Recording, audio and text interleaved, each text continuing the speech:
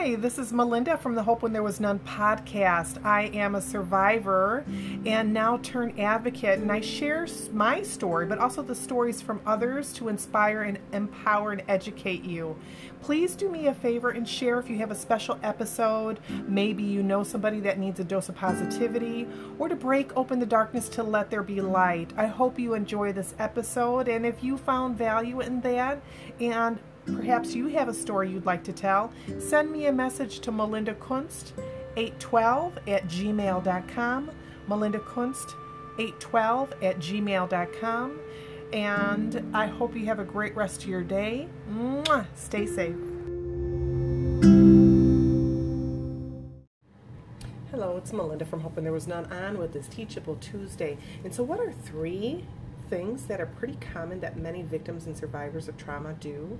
Well, deny, minimize, and resist. Those are the three things. Now, by what I mean by all these, let's dive into these. Denying that the trauma is happening or happened, and this can lead you to maybe hold on to those unexpressed emotions. Okay, and you might actually throw those or explode on innocent bystanders. And this might also make you feel very disconnected with that trauma. And it's almost like, I kind of feel like it's a floaty feeling that it's not really happening to you during that trauma moment, or that it was happening to somebody else. Now, minimizing, or maybe you're just downplaying it, you're just like, oh, it's not that bad. That's something I commonly hear from many victims or survivors, that it's nothing compared to yours. And we do have a tendency to do that. Now, I'm going to also say that I've experienced all three of these. So I'm not just casting a stone on anybody out there that's listening. I've felt all these. I've done all these myself. And minimizing can also stop you from moving forward on your healing journey. Now, resisting, you don't want to go into that therapy or counseling or even talk about it with anybody, because this is a sore spot. You might feel shame. You might feel that it is, you're unworthy, that you feel that you're to blame. So there's many things that might make you stop and resist that healing and moving forward. So with all of these, though, I want you to know that our body, our spirit, and our mind, it does know. It holds on to these. I don't know if you've heard of the body, that the body keeps score. I think that's the name of the book, and I don't have the person that wrote it off the top of my head.